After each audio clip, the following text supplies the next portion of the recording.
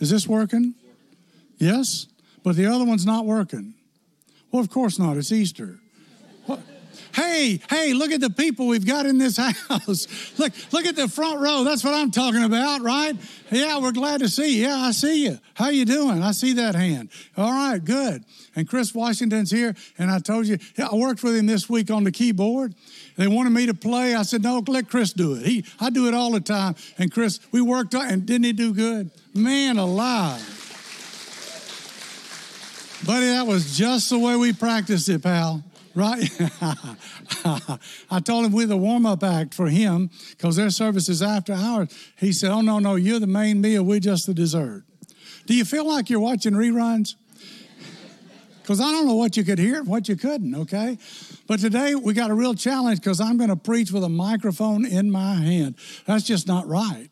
You know what happens when you give a preacher a microphone like that? He just keeps going. I mean, maybe you got plans after church. Oh, too bad. You're going to be here for a while, right? Anyway, last night we had a good friend, a preacher friend, die. And I thought to myself, the first thought I had was, oh, man, he almost made it to Easter. And then I said, wait a minute. He's at the resurrection. He's there. He's with the king on the throne up there. He's wondering where I am on Easter today. And so we celebrate his ongoing. That's what we get to do. We get to go to heaven when we know Jesus, right? Amen? Man, I'm glad to welcome those who are worshiping with us online today. Great opportunity to come together and worship. Just hold my calls. I'll be through in just a few minutes. Okay, I'll try to wrap it up. I know you're giving me a signal, but hang in there, okay? First they tore my microphone up. Then they came up here and brought me this one. I'm just one man. I'm doing the best that I can, okay? Now, we've been talking about the 7 churches in Revelation, and Jesus has a message. He talks through John. He tells him what to write, but it's coming from Jesus. And he's got a message for every one of these churches. Now, when we've done this, today we're looking at the last one, Laodicea. And when we've done this, I've said every week, Jesus always affirms the churches first. He brags on them. He encourages them. He talks to them about what they do well. He lets them know he's paying attention and affirms them. And then he said, now there's this one area that's a growth area for you. And when Jesus points out a growth area, he's not doing that to condemn us. He's doing that to help us. He said, listen, I got a message just for you. It doesn't apply to everybody else. It's for you. And here's the area that I want you to work on because I want you to be the best you can be for me, right? And so that's a good word. And he gives that encouragement throughout the Bible. When he runs into people and he talks to people, he meets them where they are. And he has a word of encouragement for them. You can't meet Jesus and walk away and not be different. He makes a difference, doesn't he? And so today I want you to know if you're here today and you're hopeless, it's Easter, you're all dressed up, your family's here, but man, you got some problems nobody knows about. And you're struggling. And you don't know where to turn and you don't know what to do and you're at the end of your rope. I want you to know you've come to the right place today because Jesus has a word of hope for you individually. He's here for you. He's here with us right now. He's listening to you when you're talking to him. He's ready and willing to respond to your needs. And so I want you to look with me at this church in Laodicea. And they had a problem, and the problem was that they were complacent. They were just spiritually apathetic. This is a place that had resources. It was a place that was blessed. They had a lot to offer. But you know what? They just kind of gotten used to being self-sustained and self-support. I got everything I need. I don't need anything else. And they just began to kind of forget what's important. And you know, when you get in that position, you quit thinking about God and you quit thinking about other folks that God wants to reach through you. And so in Revelation, Jesus says this, to the angel of the church in Laodicea, write, these are the words of the Amen, the faithful and the true witness, the ruler of God's creation. I know your deeds. I want you to stop right there. I want you to look at that. Jesus knows. If anybody knows about us, If anybody knows about our deeds, if anybody knows about our hurts, if anybody knows about what we're going through, he knows. He's paying attention. He says, I know your deeds, that you are neither cold nor hot. I wish you were either one or the other. So because you are lukewarm, neither hot nor cold, I'm about to spit you out of my mouth. Now I want you to know something. Jesus knows his audience. When Jesus talks to people and he tells them a parable, he gives them an illustration, they immediately know what he's talking about because it's for them. It's specific to their situation. If anybody knew about lukewarm, the people in Laodicea knew it. You know why? Because they had a limited water supply. They didn't have enough water for the whole city. There wasn't enough to go around. There were a couple of towns close by, Hierapolis and Colossae. And so what they would do, Hierapolis was the place where they could get hot water. And so they would go because there was a hot springs there. And they would go and they would collect the water that was hot and they would bring it back. But you know, by the time they got it back, because they couldn't take the interstate back then, by the time they got it back, guess what? It wasn't hot anymore. It was lukewarm. When you want coffee, you don't want lukewarm coffee, do you? You want it to be hot. And then Colossae had cold water. And they even built an aqueduct to bring the water from Colossae to them. The only problem was by the time it got there, guess what it was? It was lukewarm. So when Jesus looks at them and says, you are lukewarm. If anybody knew about lukewarm, the people there in Laodicea did. They knew what it was like to be a lukewarm city.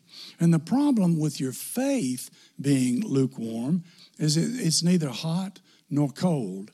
It's just lukewarm. That means I've lost my love for God. I'm just going through the motions. I've lost my passion for worship. The Bible tells us that Jesus said to him when he came down the Mount of Olives and he was riding that donkey. And they were praising him like he was God because he was. And they said, tell them to be quiet. That's not right. They should reserve that for God the Father. He said, if they're quiet, the very stones are going to have to cry out and they're going to have to praise me. But they're not going to have to do that today, are they? Because we're praising God today, aren't we? If you're in the house, you're already praising God. You're here for a reason. They had lost their passion for worship. They had lost their desire to grow. No longer interested in something new, something that God could teach them, something that they could benefit from, something that they could share with someone else. And they had lost their heart for ministry. They had gotten so complacent. Not only were they not happy with themselves, but they weren't interested in other people.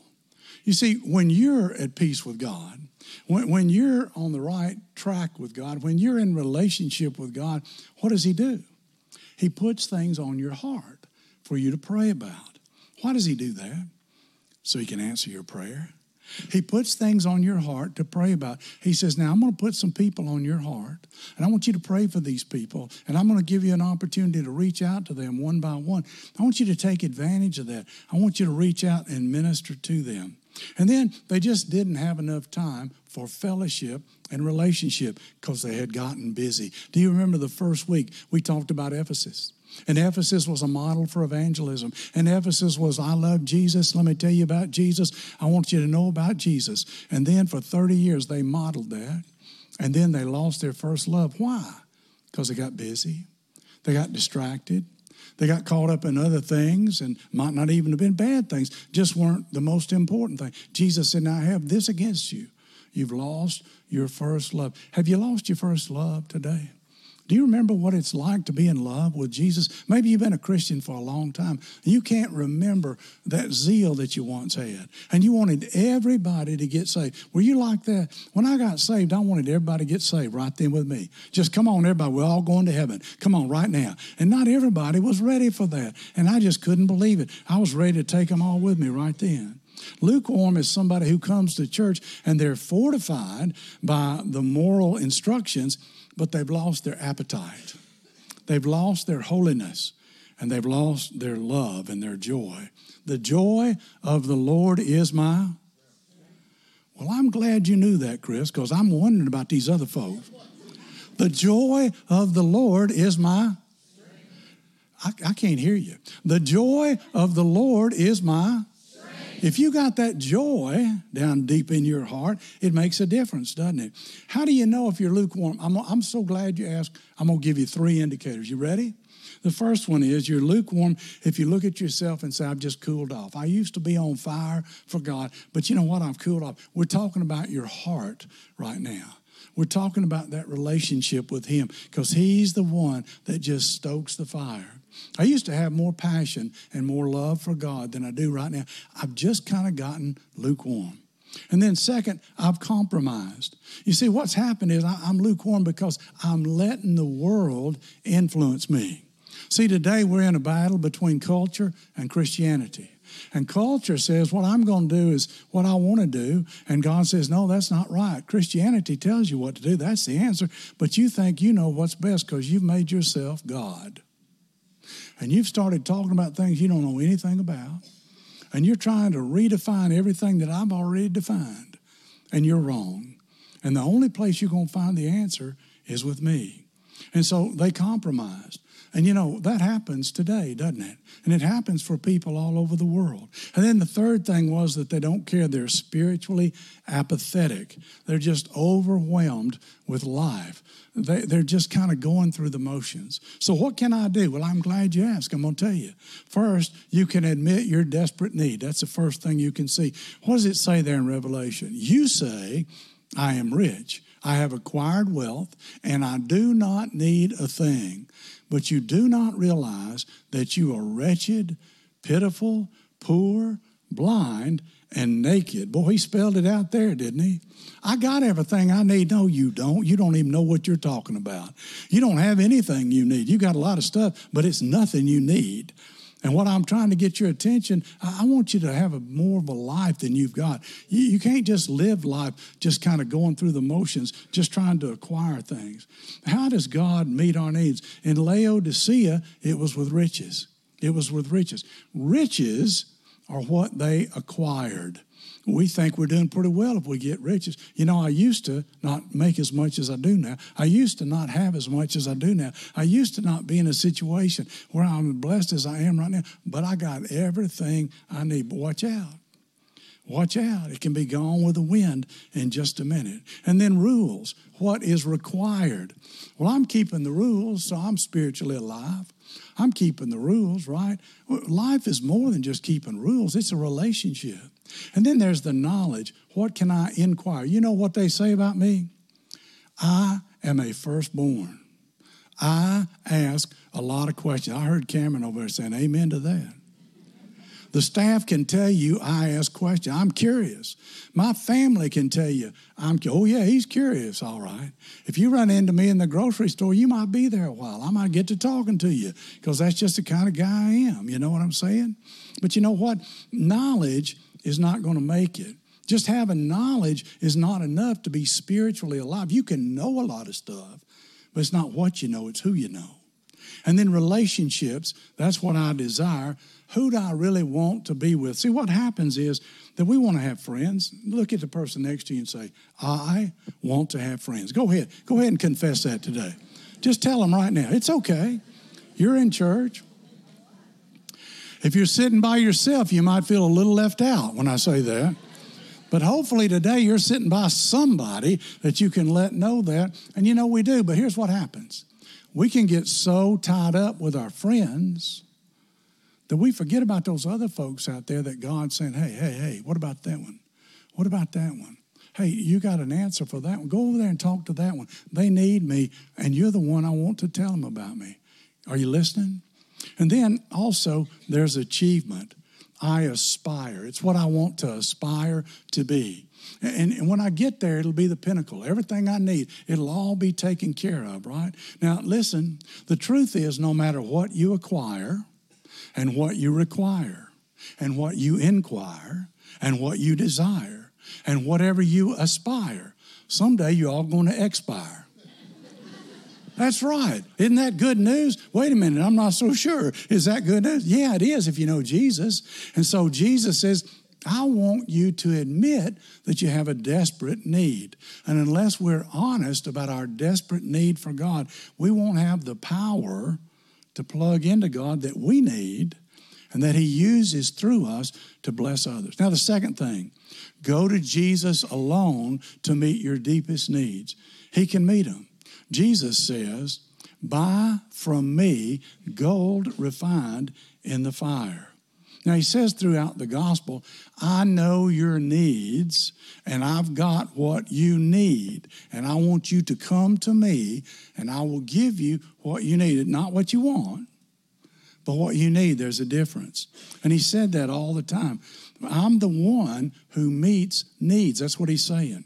In Matthew, it says this, come to me, all who are weary and heavy burdened, and I will give you rest. I know what you need. Jesus stood up and said in a loud voice, let anyone who is thirsty come to me and drink. Then Jesus declared, I am the bread of life. He who ever comes to me will never go hungry, and he who ever believes in me will never be thirsty. Jesus is the answer for rest, for water, for food, for need, whatever it is. Laodicea was a banking center. That's one thing to know about them. They had resources, and they knew about gold. It was also a center for production of fine, expensive black wool, and they knew about clothes. Look around. See who's wearing their new Easter outfit today. Look at them. Go ahead. If you're single, this is your chance. Go ahead and check them out right now, okay? Now lean over to them and say, did you get that in Laodicea? Because I know they got good clothes there in Laodicea. That's what it says. And then this was unusual. In the temple outside of the city, they manufactured ointments. They had this salve that you put on your eyes, and that was something that they were known for, and they knew about it. And Jesus said, you understand how people hope to have their needs met through you. People are going to come to Laodicea to have their needs met. But Jesus says, you won't be able to do it. He says, what you need to do is get your gold from me and be refined by fire. Get your clothes from me and let me give you the ointment that you need to cover your eyes. There's a phrase at the beginning, and here's what he says. I counsel you to buy. He didn't say, I command you. He said, I counsel you. I want to encourage you. Listen, I've got the answer. If you'll just listen to me and do what I'm saying, I can help you if you will allow me to do that. Jesus is saying, when you go through struggles, get your help from me. Because the richness you need, I can give you in spiritual values. The clothes that you need, I can give you in spiritual virtue. And I can give you sight to have spiritual vision to see things the world can't see. Then the third thing is respond as a deeply loved child. Jesus says, those whom I love, I rebuke and discipline. So be earnest and repent. Now, we discipline our children because we love them. It's not overkill. It's just trying to protect them and help them. So here's what I want you to hear. If Jesus disciplines you, he's not trying to beat you down. He's trying to pick you up. He's trying to help you. This is what you need. If I didn't love you, I wouldn't pay any attention. I just let you do whatever you want to do, even if it wasn't good for you. So the next time you get disciplined by God, you can say, thank the Lord. He still loves me. Even me. I'm so grateful, right? And there's a difference between punishment and discipline. Let me tell you about it. Punishment makes you want to run away and hide. And a lot of people are afraid of being punished by God because they don't know him. And so they don't really understand what he's all about. And so they're scared of him. Discipline, though, is different. Discipline comes out of love. And so anytime we're disciplined, we're grateful. Jesus says, I know it may hurt initially to hear me say these things to you, but I say them because I love you. And every time something bad happens, does that mean that God is disciplining me? No, thank the Lord. Because bad things are going to happen in life, aren't they? You're either coming out of something bad, you're in the middle of something bad, or you're going to have something bad happen. I mean, it's just part of life because we're on this earth. And he said, you're going to have those things on this earth. But he says, here's what I want you to know. You can get through to the other side because I'm going to discipline you. I'm going to love you. And I'll tell you how you can tell the difference. When it's God's discipline, I don't feel guilty. Well, thank you, Lord. That's a good word. I need to hear that. Bless your heart. I appreciate it. You see, I feel directed. Now I know the problem. Now I know the solution. Now I know what to do. I'm not guilty. I just know where I'm going. God's discipline is crystal clear. Now we're on the last point. Aren't you glad? See, we're getting there. You didn't know. You were sitting there going, how many points is he going to have today? Because you were getting nervous, weren't you? Because you're already thinking, I got to go visit the Easter Bunny after a while. And I got to have something to eat. I need nourishment. I need to get out of here. Well, just hang on, because I'm going to give you some spiritual food, okay? He says, fourth, continue to open the door to Jesus. Open the door. Jesus says, here I am. I stand at the door and knock. If anyone hears my voice and opens the door, I will come in and eat with that person and they with me. Now listen, this is good news. I don't care who you are. If Jesus is standing at the door knocking in your life, that means that Jesus Christ, the Son of God, is just waiting on you. I mean, what do important people do? Well, they're busy, aren't they? And they always got somewhere to go and something to do. And Jesus says, you know what? You are my agenda today. And I'm right here. And I'm going to focus on you. And you have my attention. And I'm just going to knock. Because I just want you to open the door. We usually talk about this when we're talking about a person who's far from God, who comes to know God. But I want you to notice something in this particular scripture. When he's talking here, he's really not talking to people who are far from God. He's talking to believers. He's talking to people who have Christ in their lives, but they've become complacent. And he says, I'm talking to the church. I want you to wake up. I want you to realize that I'm right here and I'm focused on you. Jesus is talking to Christians whose hearts have become closed, and they didn't do it on purpose. It was not intentional. It just happened over time. And they didn't know it was going to happen, but it did. And they don't even realize it's going to happen, but it has. And so what are they going to do? He just keeps knocking. He just keeps knocking. Maybe you've lost that zeal you once had for me. I want you to get it back. And Jesus says, I'm patient. I'm right here. I'm not going anywhere. I'm just going to knock on the door. I'm going to stay right here. And he says, I love you. And he just knocks, and he wants a relationship with you. And he's just going to wait because you're important. And he's vulnerable. He never says, okay, I'm going to start yelling now. Get out here right now and open this door. I'm going to get some help. We're going to break this door down because I'm trying to get your attention. He doesn't do that. The King of the universe, he just stands there and waits. He just knocks, waiting for you. Listen, if you listen, you can hear him knocking. And he's knocking on your door, and he's talking to you. Now, let me ask you a question. What's he looking for? What part of your life have you failed to give him? You don't even want to talk about it because you're ashamed. You don't even want to open up and have a conversation, even though he already knows. You're trying to hide something from God he already knows about. And he's saying that part that you're trying to hide, you don't have to do that. Because I just want to come in. I want to be in charge of every aspect of your life. And I want to come in and have a relationship with you. And he also, the other thing he does is he's not angry. He's not beating the door down. He's just knocking. He's just knocking because he loves you and he's trying to reach you. Won't you let him into your life? He's saying, I care about you. He says, I've got a better plan for you than you can imagine.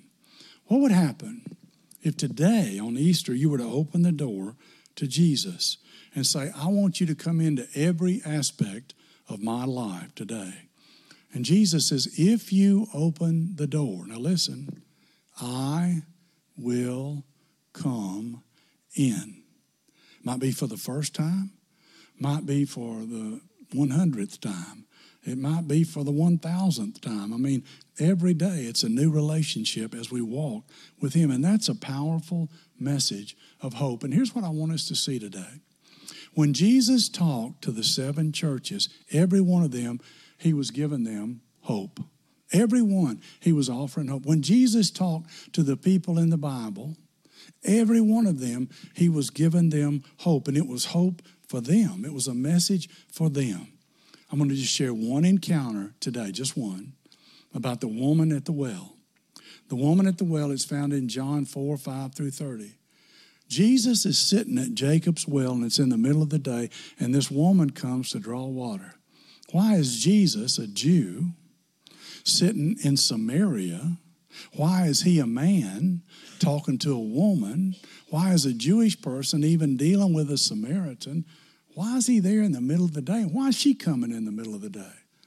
Why didn't she come in the cool of the morning with all the other women to draw water?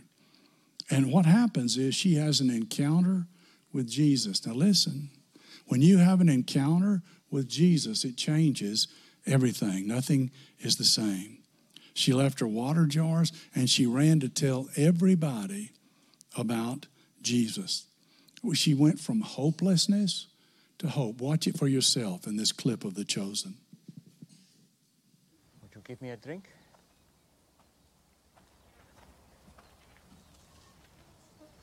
Did you hear me? That's bad, huh? What? You, a Jew, ask for a drink from me, a Samaritan, and a woman. I'm sorry. I should have said please. You know, it's not safe for you to be alone out here. Nor you. Why haven't you come with others? Why so late in the day?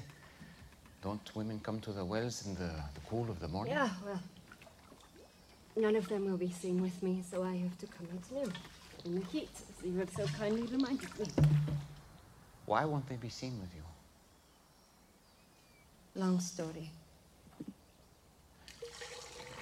I'd still like a drink of water if you can spare it. Amazing what a parched throat will do.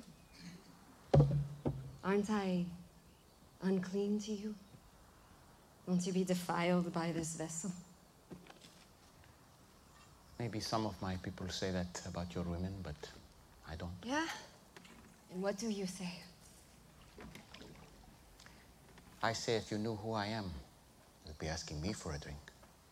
Really? And I would give you living water. Would. Except that you have nothing to draw water with, and this is a deep well. Besides, what do you need from me if you have your own supply of living water? Long story. But Jewish water is better than Samaritan water. That's not what I said. Are you a better man than our ancestor Jacob, who dug this well? Your water is better than his? I know Jacob. And everyone who drinks this water will thirst again. But whoever drinks the water that I give him will never be thirsty again. Wouldn't that be nice? The water I give will become in a person a spring of water welling up to eternal life. Really? Yes, really. Prove it. First, go and call your husband and come back. I will show you both. I don't have a husband. You are right. You've had 5 husbands. And the man you're living with now is not your husband. Oh, I see. You're a prophet. You're here to preach at me. No. Usually the one good thing about coming here alone is I can escape being condemned. I'm not here to condemn you. I've made mistakes.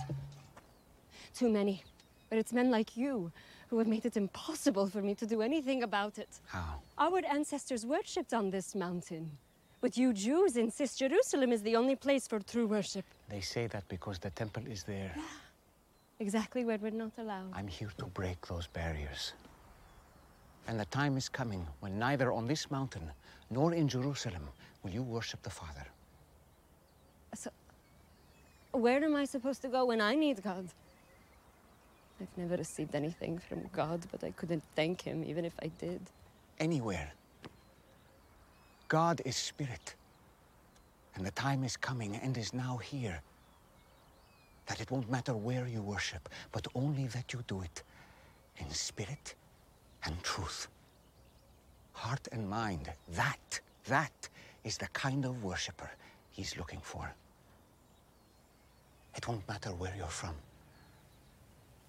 or what you've done.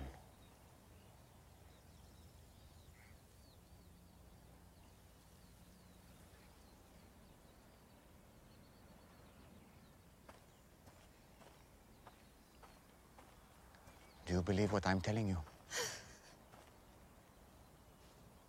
Until the Messiah comes and explains everything and sorts this mess out, including me, I don't trust in anyone. You're wrong when you say that you've never received anything from God. This Messiah you speak of, I am he. The first one was named Ramin. You were a woman of purity who was excited to be married. But he wasn't a good man. He hurt you. And it made you question marriage and even the practice of your faith. Stop it. The second was Farzad. On your wedding night, his skin smelled like oranges. And to this day, every time you pass by the oranges in the market, you feel guilty for leaving him. Because he was the only truly godly man you've been with. But you felt unworthy. Why are you doing this? I have not revealed myself to the public as the Messiah. You are the first.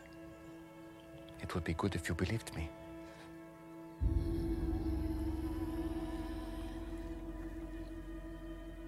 You picked the wrong person. I came to Samaria just to meet you.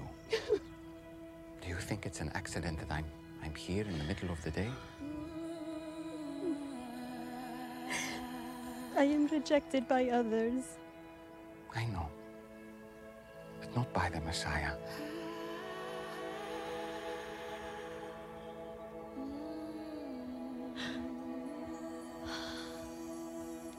And you know these things because you are the Christ.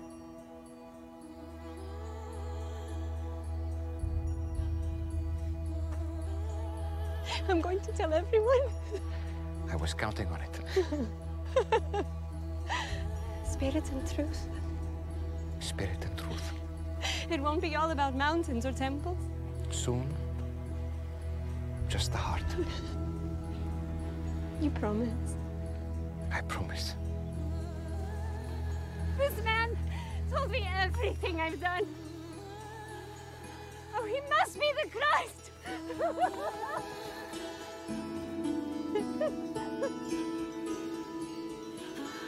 Hey, wait!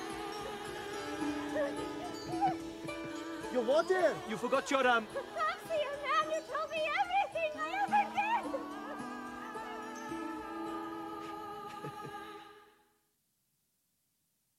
What Jesus can do. You see what it means for her? He knows her. He knows her need. He knows where she is. He knows everything she's done. And he still loves her and he accepts her and he gives her a better way. And on this Easter Sunday, you can have an encounter with God right here, right now. You can have a relationship with him. Maybe it's a time for you to make a first-time commitment. Maybe it's a time for you to rededicate your life to Christ. Maybe you've just gotten complacent. Whatever your need, I'm just going to lead you in a prayer in just a moment. And when we do that, I'm going to give you a chance to respond. But there's a video I want you to watch first. And it's a video real quick by some of our young people who Jesus knew their need and he met it. It's crazy how God has changed my life so much. From me not acting like a Christian at all and being ashamed and tell people I believe in God to me now being open and unashamed and excited to bring others close to him. He has given me amazing people to help guide me and to be there for me when I need it the most. The same Jesus who helped me with my anxiety is the same Jesus in the Bible who healed the blind man, who made the lame to walk again, who cast out demons and brought back life when death was evident. Jesus and only Jesus can help you with whatever it is you struggle with. Whether you have anxiety like I did, fear, grief, anger, emptiness, or whatever else is weighing you down, hear me when I tell you that not only can Jesus help, but he wants you to cry out to him. 1 Corinthians 10:13. No temptation is taken over you except what is common to mankind. And God is faithful. He will not let you be tempted beyond what you can bear. But when you are tempted, he will also provide a way out so that you can endure it. Throughout my journey, I have dealt with plenty of temptations, regrets, and hurts, but God was never the cause. God has helped me through all of it. I am now proud to say that I have been self-harm free for 18 months on March 9th. I went into my room and got the only Bible I had at the time and held it in my hands while sitting on my bed. I didn't open it, but I just kind of stared at it. I know it sounds weird, but I started to pray. It was like my heart just burst at the seams and cried out for Jesus. I asked Jesus to enter my heart, and I asked him to change my life and told him that I wanted to follow him. Within the 2 years that I've been saved, I have been completely and totally made new because of the blood of Jesus. Every bad thing, every painful moment led to me being saved and led to me growing and becoming healed in ways I didn't even know I needed healing in. Our faith never stops growing, and we never stop learning from Jesus. My life has been filled with color and joy because of what Jesus has done for me, and I'm so thankful for that. God has made me more thankful for my life. All day I used to be thinking about all the things that would make me hate myself and my life, but because of God, I can now think about how me and you were wonderfully made, and that he has a plan for us. I am unashamed. Unashamed. Unashamed. Unashamed. I am not ashamed of the gospel because it is the power of God that brings salvation to everyone who believes.